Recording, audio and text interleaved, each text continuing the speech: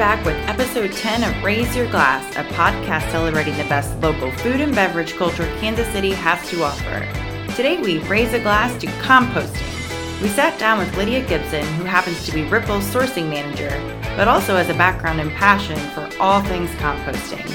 If you're an avid composter or just looking to get started, Lydia has a wealth of knowledge to share. She shares steps you can take to start composting, tips on how to be successful with your at-home compost pile, and information on why composting is important to our planet.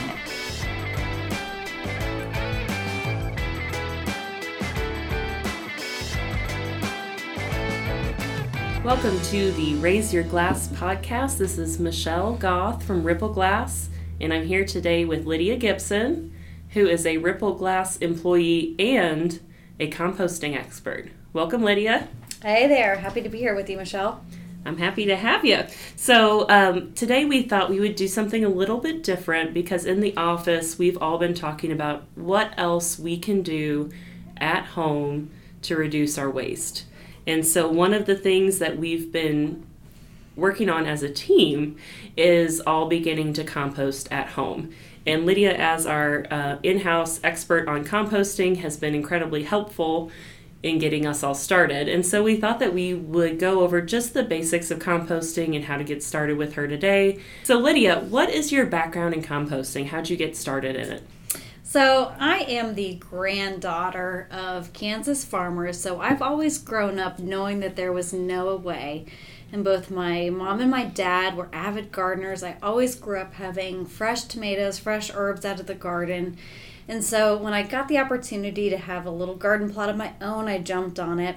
And about the same time, I had the opportunity to work on a waste audit or a waste characterization study for Boulevard Brewing Company, where we dug through about a half a week's worth of trash at the brewery to try to figure out what the brewery could do to reduce its waste and get as close to zero waste as possible. One of the big things we discovered was about 2/3 of the waste that was going into the dumpsters at the brewery was actually food waste or compostable. And that was coming in from catering, from special events in their spaces, and for some of the production that they were doing. Most of the spent grain from the brewery does go to animal feed, but it was really those event spaces that were generating an enormous amount of food waste. And so seeing that, I was inspired to work on events around Kansas City and try to reduce the amount of waste that we generate, and a huge portion of that is compost. And it really made the connection for me between what we throw away and what we can use in that garbage can to create soil, to create a great soil amendment to improve our ground instead of putting it in the landfill. So it's fascinating. One, it's fascinating to me that all roads lead to Boulevard. I feel like that's the truth in Kansas City a lot of times. You know, with Ripple, of course, we were founded by Boulevard, and you got your start or your spark of inspiration from a project that they had undertook that, you know, of course, a lot of companies don't go that far in trying to reduce their waste, you know, to essentially nothing, which they've done. So yeah, they've really been the nexus. You know, the mentality coming out of the brewery and the founders of the brewery and John McDonald of not being wasteful really carries over to all aspects of the business, and hence, you know, Ripple being here out of that same mentality. And so it extends across the board, and it really is an inspiration for me personally and also professionally. Sure.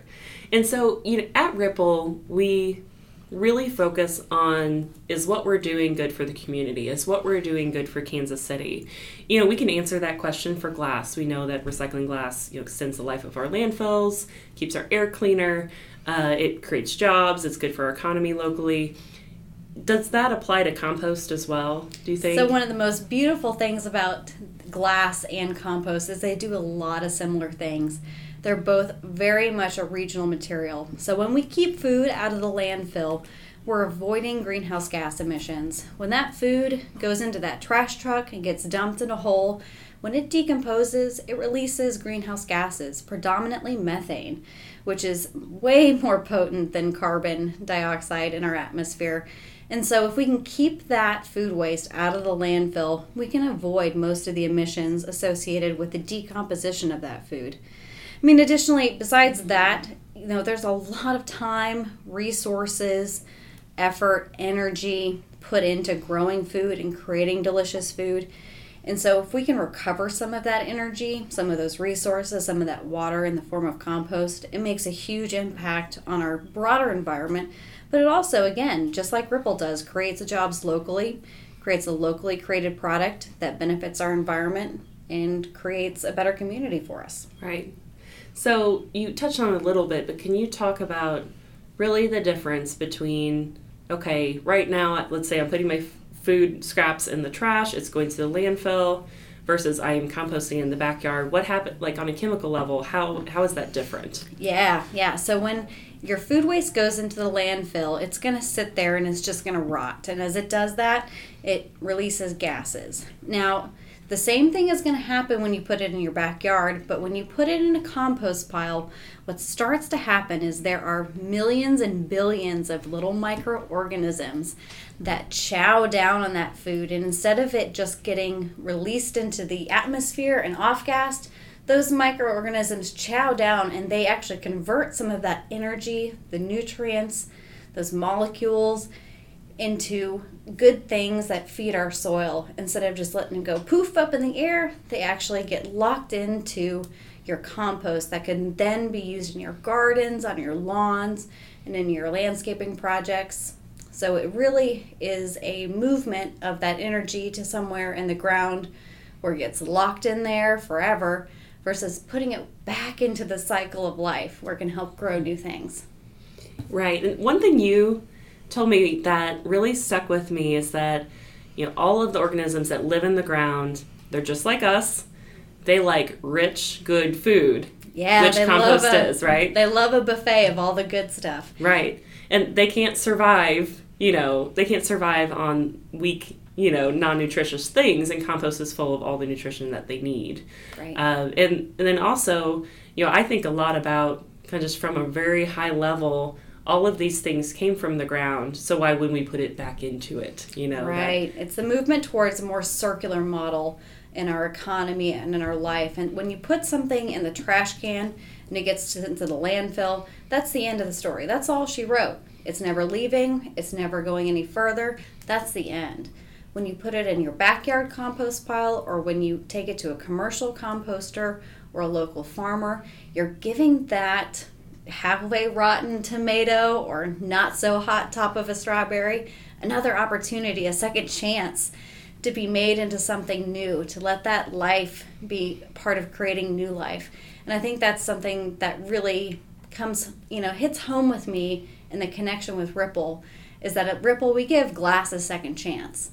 And so I love doing the same thing with that rotten tomato or that not so zesty head of lettuce that may have gotten shoved in the back of your refrigerator. You got to give it a second chance. Both of these things are infinitely recyclable. You can cycle nutrients in the natural world over and over again, just like you can glass. Right. So listening to this, let's say somebody says, all right, I'm willing to give composting a try at home. How would they even get started with this? Super easy. There's a couple options. The first thing I would recommend is be realistic about what you can and can't do. If you're not somebody that wants to spend some time putting some grass clippings or some of your leaves that you raked out from your lawn into your backyard, that's okay. There are companies out there in Kansas City that will pick up for you. There are folks that will take that to a commercial composter here in town and get that composted for you. That's a really super easy option, super convenient. But if you're a little bit more outdoorsy, kind of a weekend warrior, you can set up just a pile, a couple bins. There's a lot of commercially available products at your local hardware store, your big box stores. There's Amazon. So many. Yep. Amazon, Craigslist, somebody out on the corner trolling down, your street on a garage sale day. There's a lot of opportunities. And it really is as simple as, even if you don't want to invest in a structure, a container, you can literally just pile it up. Compost happens. If you put it together, you give it good air, good water, a little bit of attention, it's going to compost. It's going to happen.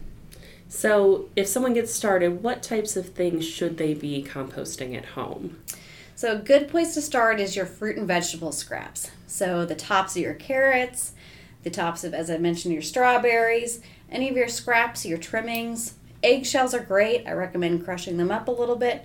Anything that's not a meat or cheese or super fatty. So as we're doing this in our backyard, we don't want anything that's going to attract critters. We don't want anything that's going to be super ucky, gucky, yucky. So just think about something that you would put in a salad. Mm-hmm. If it's something you would put in a salad, you can put it in your compost pile.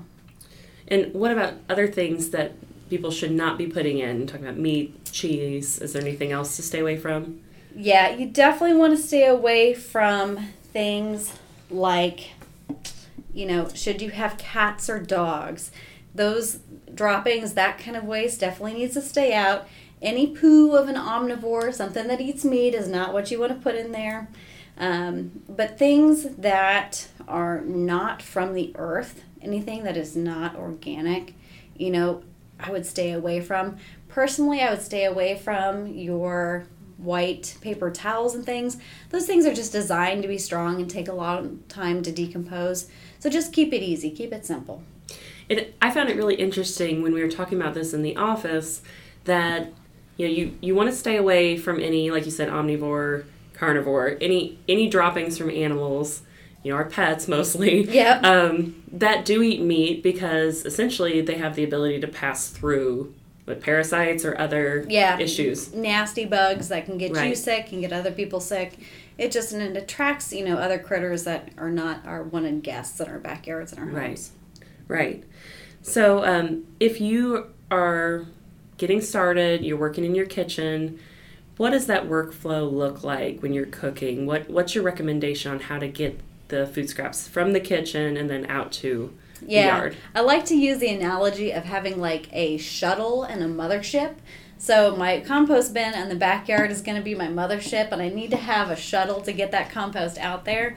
And there's a lot of different ways to use that shuttle. Sometimes I'll just use a small little prep bowl. Sometimes I'll use a specially designed kitchen composter that'll have a nice little carbon filter to neutralize odors. Sometimes I just use a bucket. I use whatever's handy. The main thing is to make sure that you've got something accessible.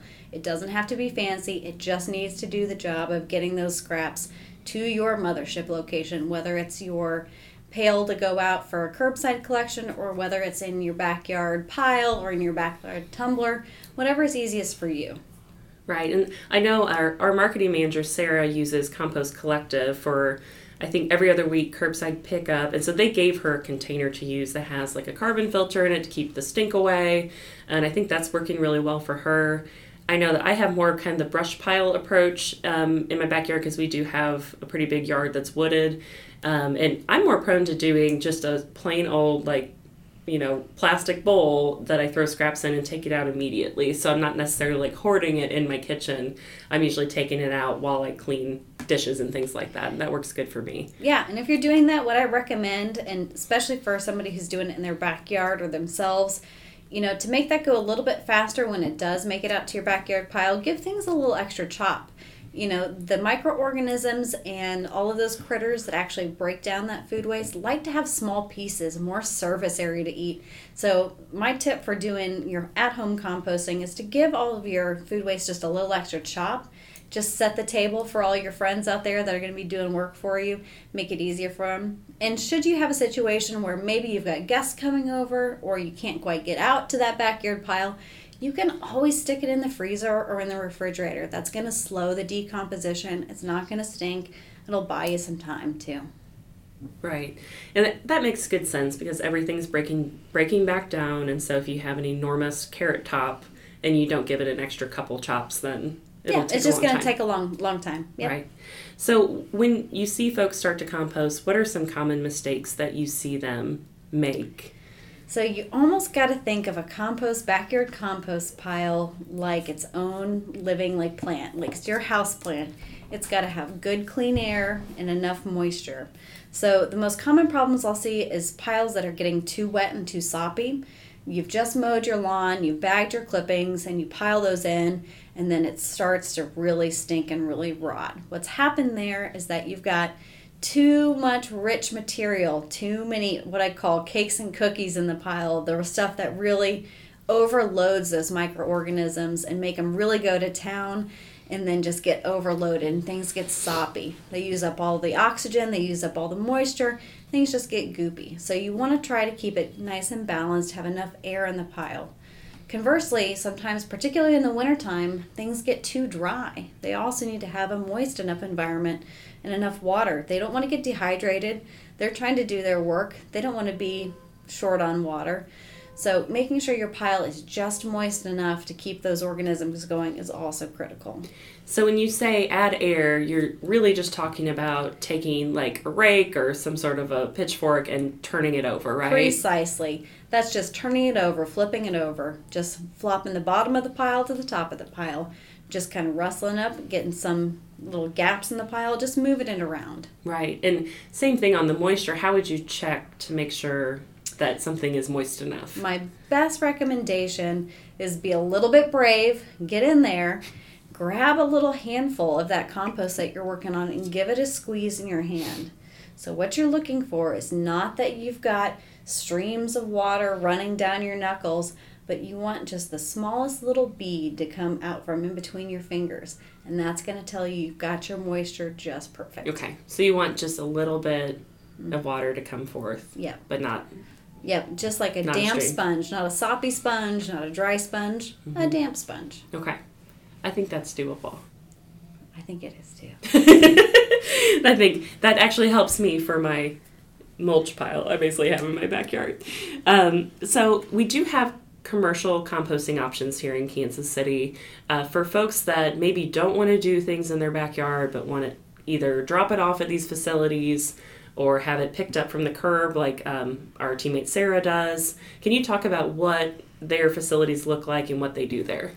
So those facilities are large, multi-acre permitted facilities that combine brushy waste and yard waste that may also be picked up by the curb by a city or a private company with that food waste. So their operations reach a size that they can handle things that we typically can't in our backyard. So if you get a little bit confused when you join the Compost Collective and you get a list of what you can and can't include, and so you suddenly see, well, I can include meat and cheeses here, but I've always been told I can't do that in the backyard. Why is that so?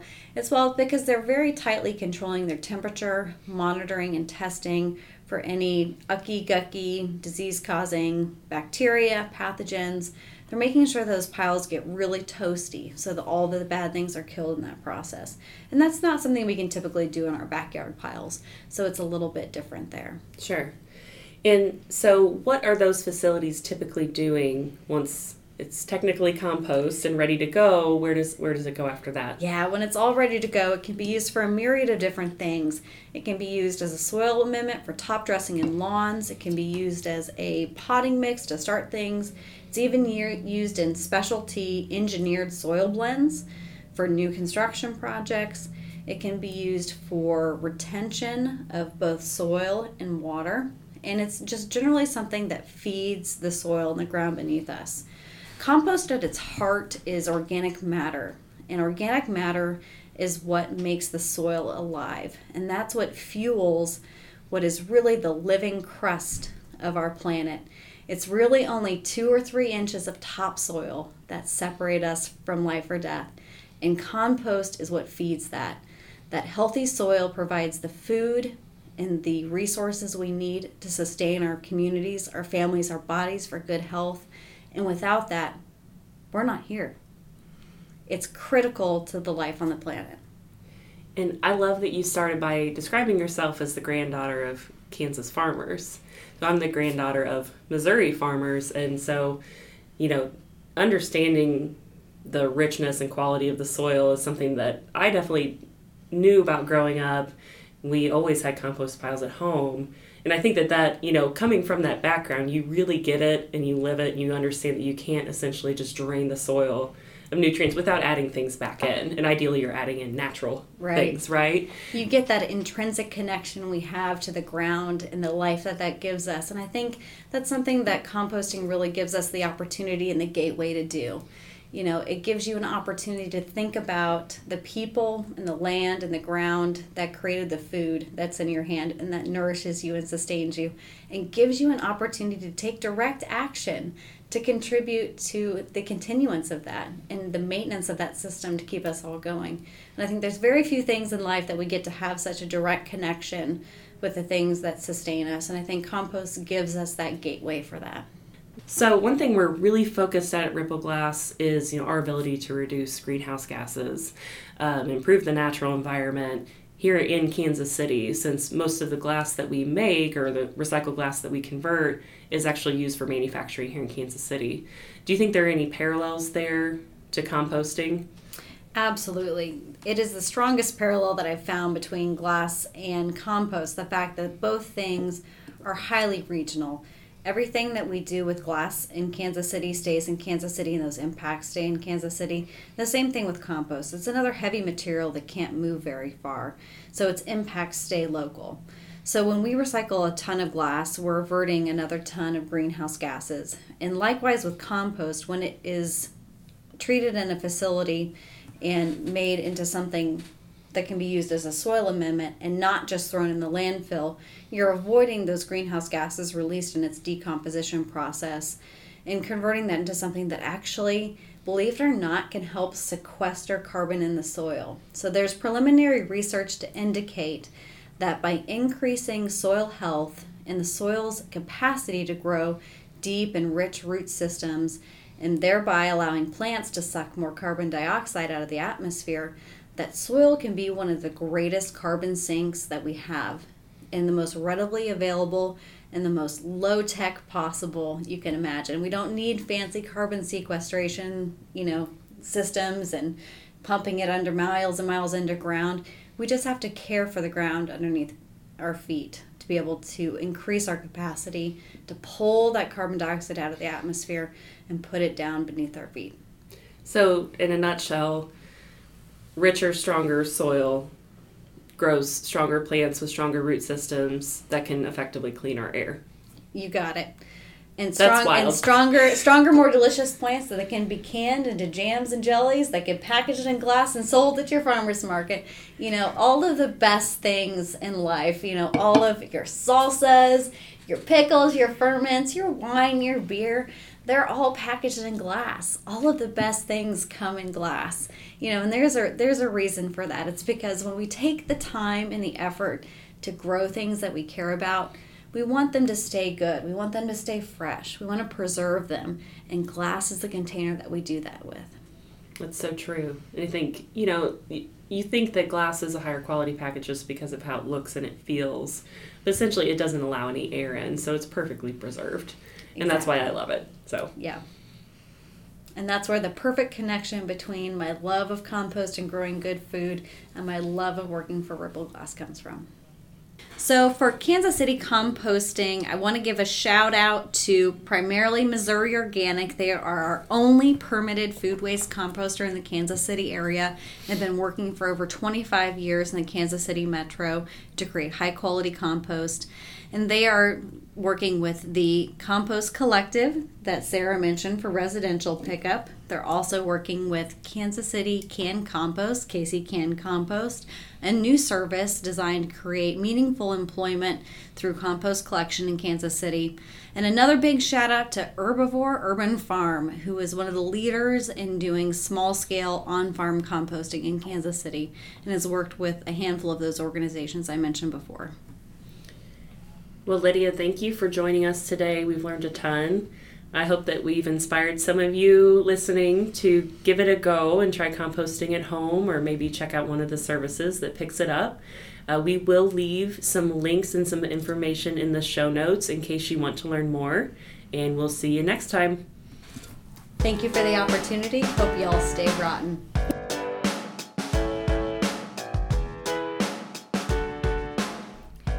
If you're ready to start a compost pile in your backyard or are interested in some of the curbside compost pickup services Lydia mentioned, we've included a few helpful links in the show notes. If you need help finding the show notes in Apple Podcasts, just swipe up from the player screen.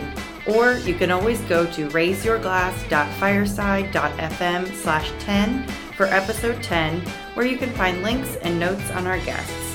This podcast is made possible by Ripple Glass, Kansas City's hometown glass recycler. If you live in Kansas City, you've probably seen our big purple bins around town. That's where you could drop off all your glass containers so we can save them from the landfill and keep Kansas City beautiful. If you're already a glass recycler, thank you, you're awesome. If you haven't started recycling your glass yet, check out rippleglass.com to find all the bins closest to you. We hope you're enjoying the podcast, and if you love Kansas City culture as much as we do, drop us a line at info@rippleglass.com and tell us who we should spotlight in a future episode.